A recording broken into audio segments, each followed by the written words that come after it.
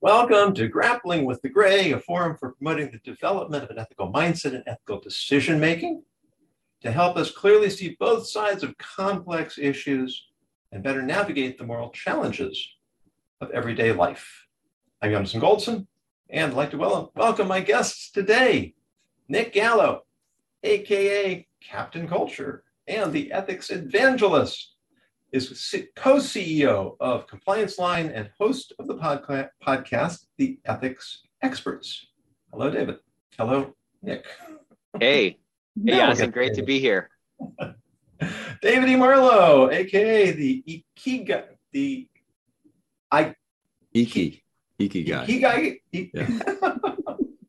do it for me. Ikigai. Like Ikigai guy. Long there we go. Right? Long E. Key like you unlock your door, guy like this guy. That's right. I got it right when I practice. David is president of the Versatile Guru, helping people and companies live into their purpose. And Charlotte Wittenkamp, aka the Bridge Builder, is a cultural counselor, enhancing self-efficiency and promoting empowerment. Thank you all for joining me today. Let's jump right into our ethical scenario for today. This one's short and sweet. On an episode of House, a patient with a brain tumor suffered frontal lobe disinhibition, which caused him to say every thought that came into his head. He ended up insulting everyone around him, including his wife, who, spoiler alert, left him after discovering what kind of person he really was. So our question for today: was the wife justified in her claim that her husband was not the man she thought he was? The floor is open. I had to laugh. I watched a bit of the episode in preparation for this, and I thought, we keep being told to be our authentic selves, and that guy was like being the most authentic self. I'm not sure everybody always wants the full blown authentic self, because he wasn't saying anything mean necessarily, as much as just what he was thinking, and a lot of it was truth that maybe some of them needed to hear. Yeah, nobody wants your true authenticity. They want a well-curated version of authenticity. Right. Well, and I think that's really what this discussion comes down to, is we should be filtering out some of the things that pop into our heads. When I was in seminary, there was a fellow there from New York, and I said to him once, what I like about you, you say everything I think.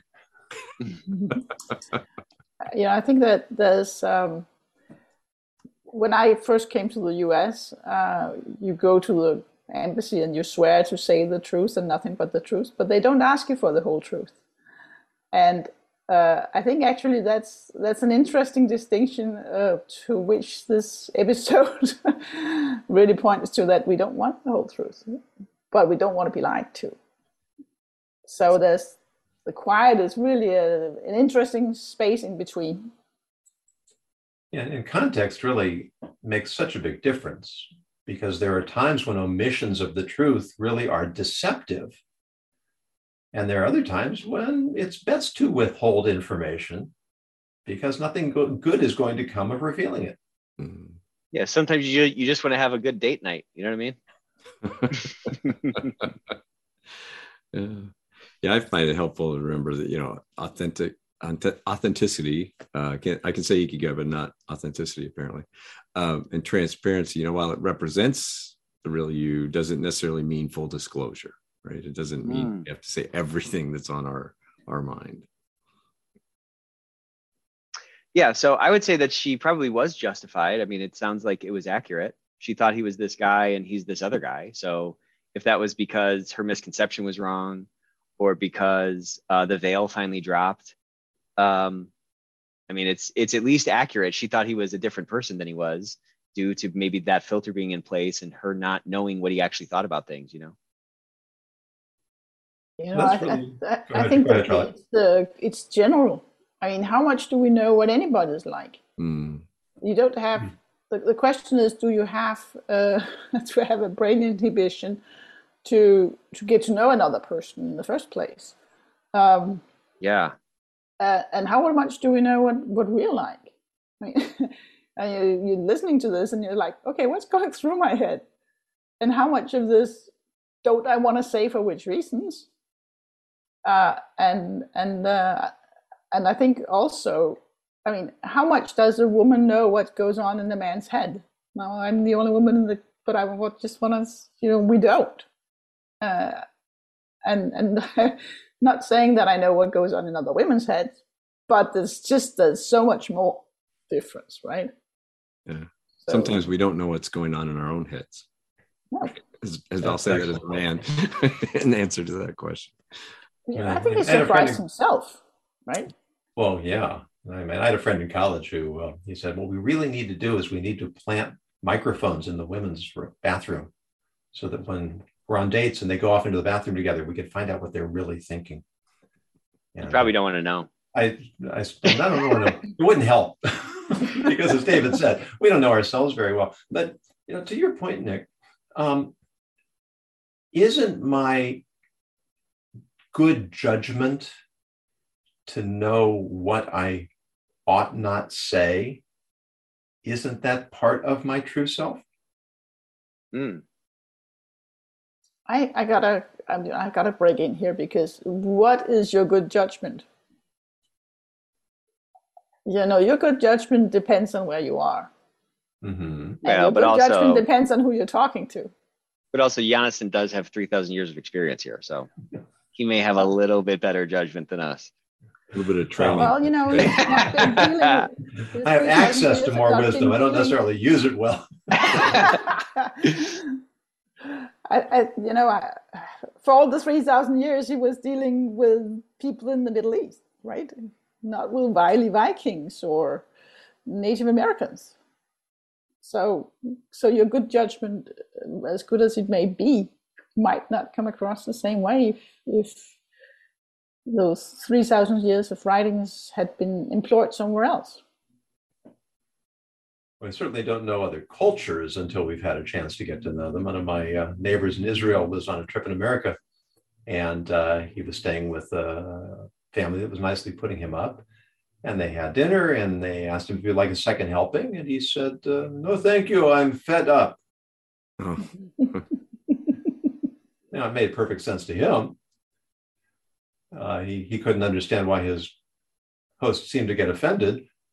I can't understand how they could have been so dim as to not realize that he was just having trouble with the idioms. Right? But I mean, what man has not contemplated the question from his wife? Does this dress make me look fat?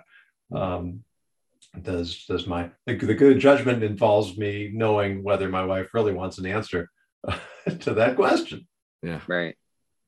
Go ahead. I was just going to say, her question. He wasn't the man I married. I'll be married 40 years here next month, and I hope I'm not the man my wife married. I mean, I'm much better. At least seems to be working out okay. We're still together, but I thought about that when my daughter was dating, and thought, man, if I had been my father-in-law, would I have let me marry my daughter? I don't know. Not that I was a bad guy, just that, like a lot of I was a teenager when we started dating, but not guided very well, not looking at life necessarily the best way. And that got refined over time and changed. And don't we all? So asking for that standard is a little rough too. Mm-hmm. I was thinking of that as well but then I was like, that was not what she said. She said he was not the guy I married. She said she was not the guy she thought he was, which hopefully has also changed, although, the nostalgic might put her back to the guy she married.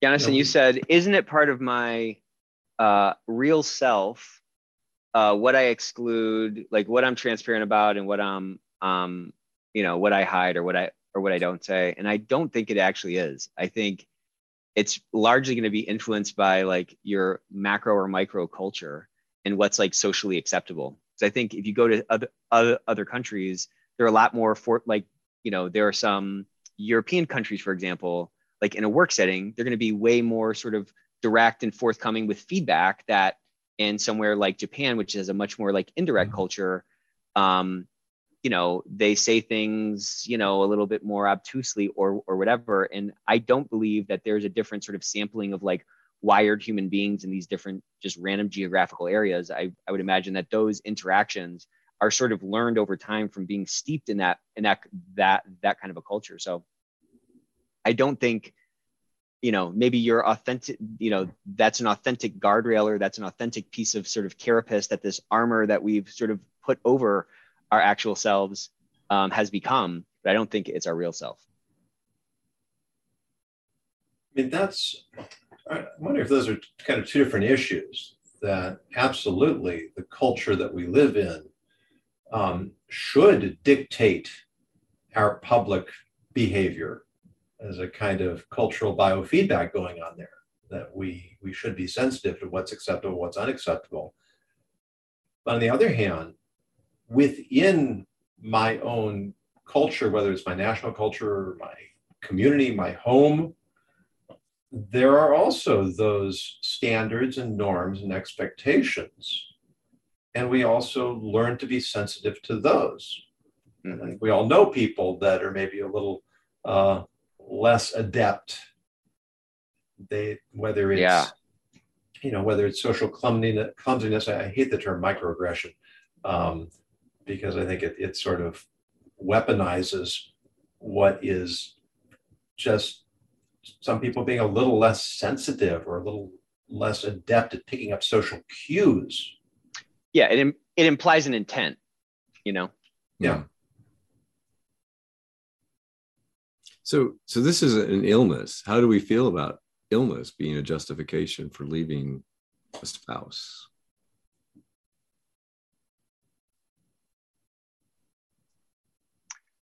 That's actually a pretty interesting question, because it probably is like a function of like the type of illness. Like if somebody had a really bad accident, for example, mm-hmm. and they were just like physically debilitated, and you left them for that, you would feel like a monster. But I feel like people would probably like understand this a little bit more, like on a really base level. Like, well, he couldn't shut up. Like he just said everything that he was thinking. How can you blame her?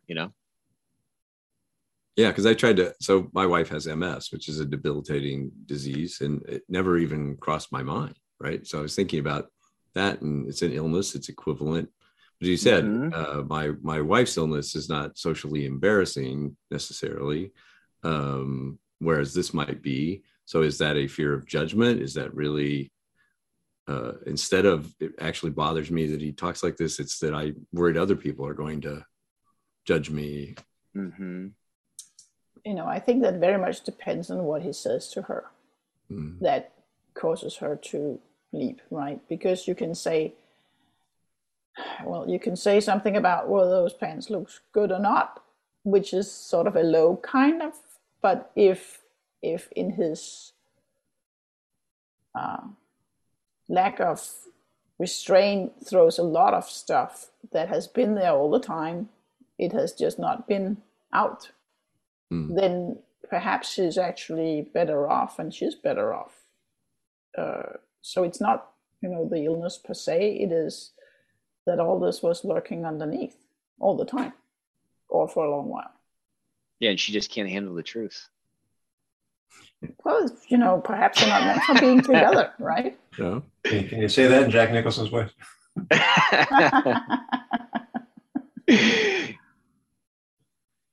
And it's an interesting point to ponder.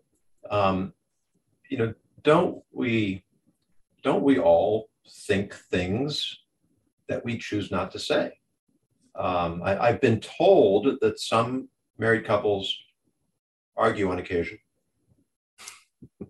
and sometimes those arguments may escalate into full-blown fights.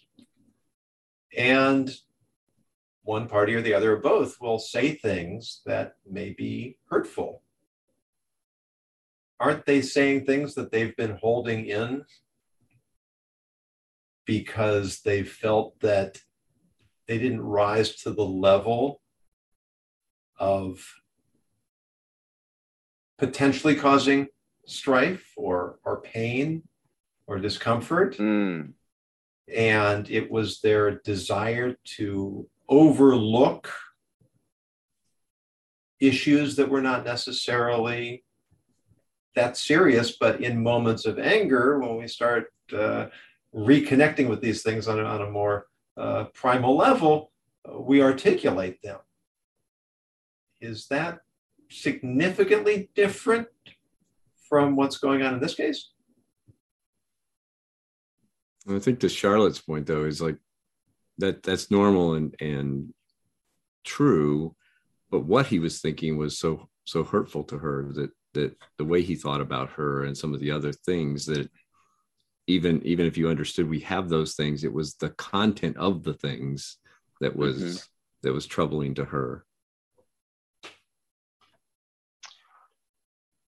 I think that we were sort of taking it a little bit out of context and saying, what does disease do? Because I was thinking, well, we have a similar thing with Alzheimer's, that you kind of lose the person you were married to because that person is gone, right?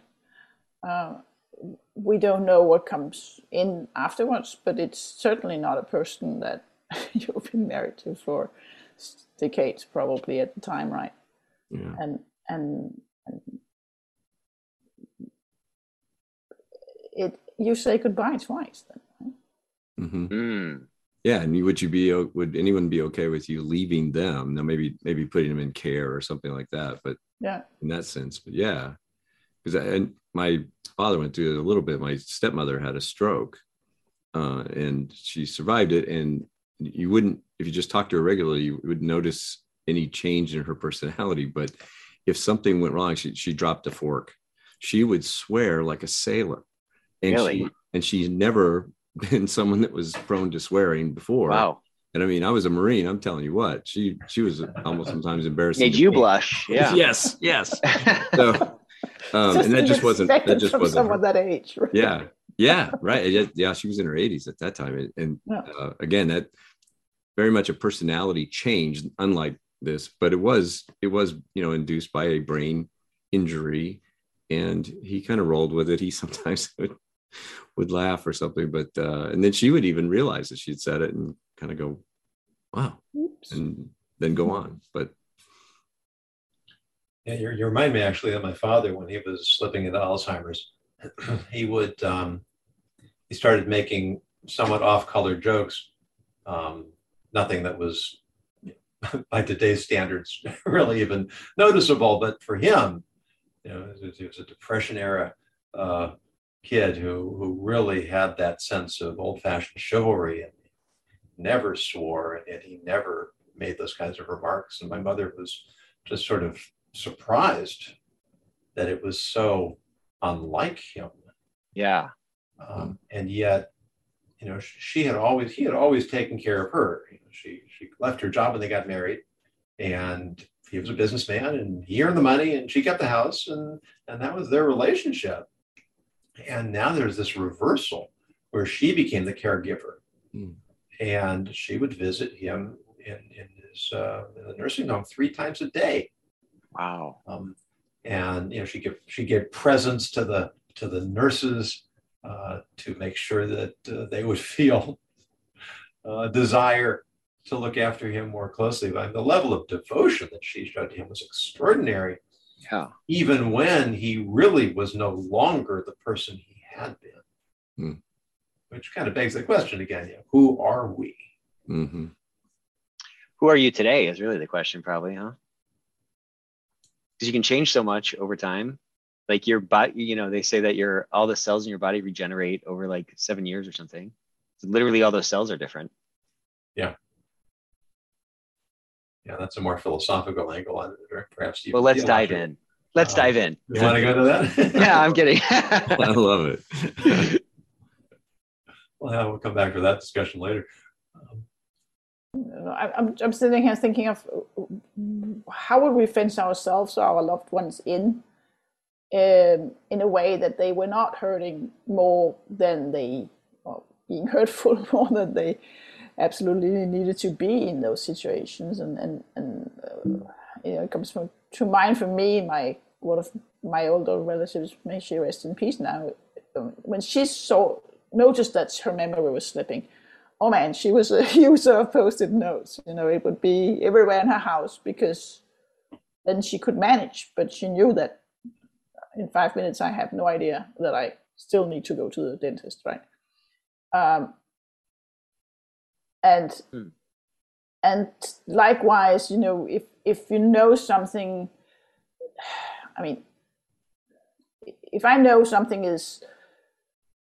I'm prone to doing something, then I might have somebody with me who says, you kick me under the table if I'm doing this, or and likewise, if the person is going out on a free flowing, stopping, how would you as a friend or spouse stop them from doing that? Right. That I think there's sort of a difference also between, do you know the difference of the thoughts that are appropriate and not appropriate versus do you know to just shut up? Can you shut up if you're that person, right? Mm. Yeah, in his case, he didn't seem to be able to, right? I don't know if that's true, would be true for everyone, but he would say something and then go, oh, I didn't mean that, or I'm sorry I said that, or like he didn't even realize it. Yeah, and there's another element, and he has regret that these remarks are coming out, but he's incapable of stopping. And if I remember the way the episode goes, he had surgery to get it fixed, and which was successful, and his wife still left him. Because she saw the monster he was, That she perceived him to be, yeah. Mm-hmm. Well, I think, this, what I saw was nice.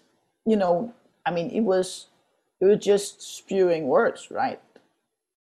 But, frontal lobe disinhibition could be much worse than that. It could be physically harmful and throwing things around, right? So, I mean, now since I hadn't seen the home, I'm like the home version of this, only the snippet from ER. Then my thought was that he might go potty in the rose bushes or something. That would be embarrassing too, but it would not be counter to the diagnosis, right? Mm-hmm. So that's not just whether you just keep speaking. You might do all kinds of things. Well, that's an interesting point too. If a person loses the ability to not act violently, that's a completely different story from losing the capacity to inhibit language. Yes. Now the person is a danger to other people. So even if we say it's not his fault, he still has to be restrained to some level for the protection of himself and others. Mm-hmm. And I think that was the case with the example one, right? With the way back, the guy got the railroad spike in his head, and that was the one they referenced in the episode. But he was violent, he was abusive, and I think in that case it's like a no-brainer, as you just said, Charlotte. It's you can't have that. Even as much as you understand it's not his fault. I don't know. It seems to be some kind of some different standard for like the physical thing or the physicality of it, of that example, and the lack of adherence to the social mores or something. Like, if you think about people in your workplace or people you've worked with in the past who are just really difficult people, or they seem to be, as Jonathan said, socially clumsy, there is such a lower threshold for of patience for those people, I found at least, than somebody who is maybe, I don't know, whatever another sort of atypical sort of behavior is, or even a physical trait, yeah.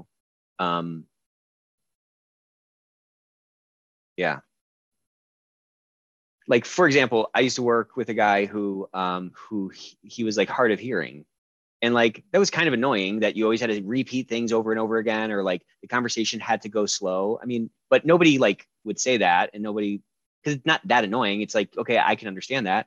And I've worked with another guy who was just like really brutal to work with, and he wouldn't pick up on social cues. And it was just like painful to be around him.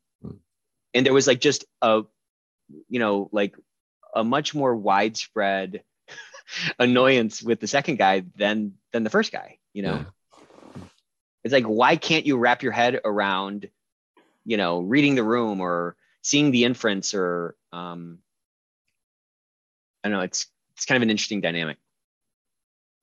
I think what often it comes down to is, does that person know that this is a problem? If the person says, I can't hear you, could you please repeat? Okay, I own that I have a part of the problem. If the person says, I have Asperger's, so I don't pick up your social cues, could you please assist me? Then you might not have a problem the same way as somebody who just thinks that he's right all the time. Or how? Okay, so let's throw this in there. I'm just blunt. I'm just blunt. I don't have time for all of that. Yeah. I'm trying to be real. Right? There's no name for that. There's no name for that other than like jerk or arrogant or something. You know what I'm saying? Yes, but what I'm saying is that if he says, I know I have this problem, please help me, then suddenly you have a different level of compassion for his shortcomings. Maybe. Because he owns his own whatever it is that he knows it. No, like I say, I'm not American. If I step on your toes, then if I say I'm fed up or something, it might mean something else. Yeah.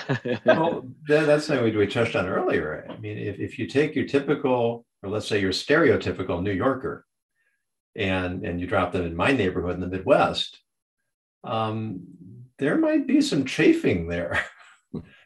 Now, the kind of behavior that's absolutely appropriate in one community can be very much inappropriate.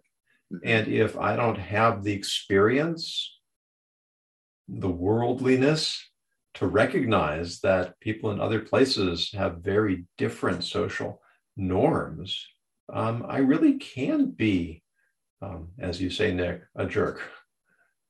When in my mind, I'm just being what is normal. Right. I think it very much hangs on the visibility of our own lens.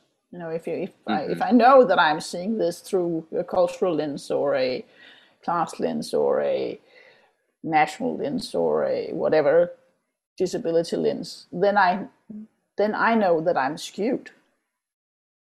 But if I don't, if I plant my New Yorker in Jonas's neighborhood and nobody around him knows that they are skewed towards one kind of social interaction or another, then the breach of the norm becomes offensive.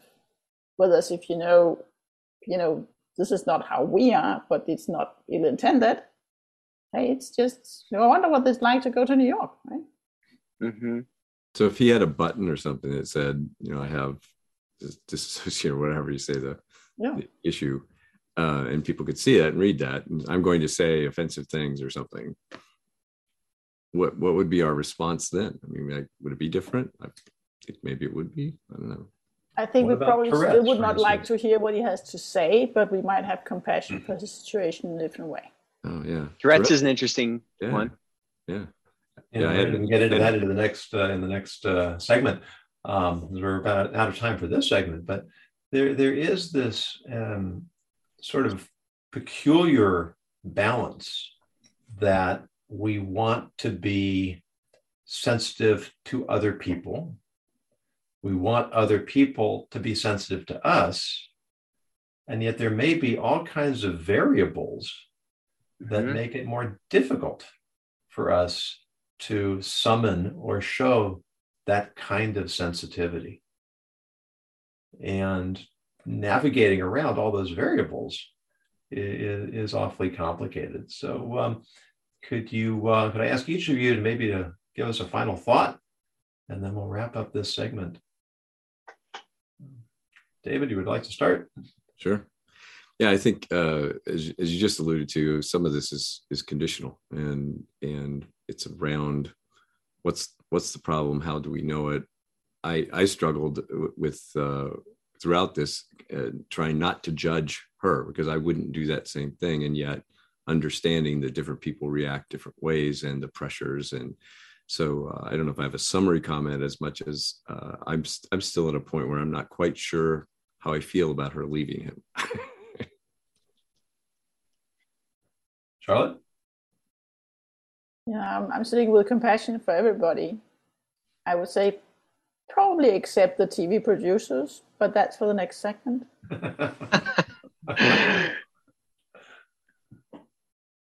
That's pretty good. I don't know. I think my final thought is I'm just trying to be a little bit more patient and try to cut people a little bit more slack, just in general. And that's a little bit easier said than done, because I find myself getting frustrated or losing patience or whatever. And sometimes it's they don't know, or they have Asperger's or something like that, or they're just a jerk or whatever. And it's usually rooted many times in sort of an insecurity that somebody has. And that's maybe something that they can't control due to something that they've been through, right? So at some level, as you boil it down enough, it's, it's all kind of the same. Yeah, one of the fundamental principles of Judaism is to give the benefit of the doubt. Yeah. And the language in Hebrew is to judge every person on the side of merit, but it can also be read to judge the whole person on the side of merit. And we often don't know the whole person. No, you don't. And then, even as David said earlier, we don't even know ourselves fully because we don't recognize all the forces that have shaped us into who we are. Correct. And so we want people to show us grace and judge us favorably. And it's worth making that extra effort, as you mentioned, Nick, to try to do the same. Yeah, and also it's not easy for anybody, right? We can talk about this some more. Like nobody gets to their deathbed and they're like, "That was easy. I just skated through that." Like it's hard for everybody, and it's hard in different ways, Yeah. So plenty more for us to talk about. But thank you, David, Charlotte, and Nick. Hope you will come back for another episode.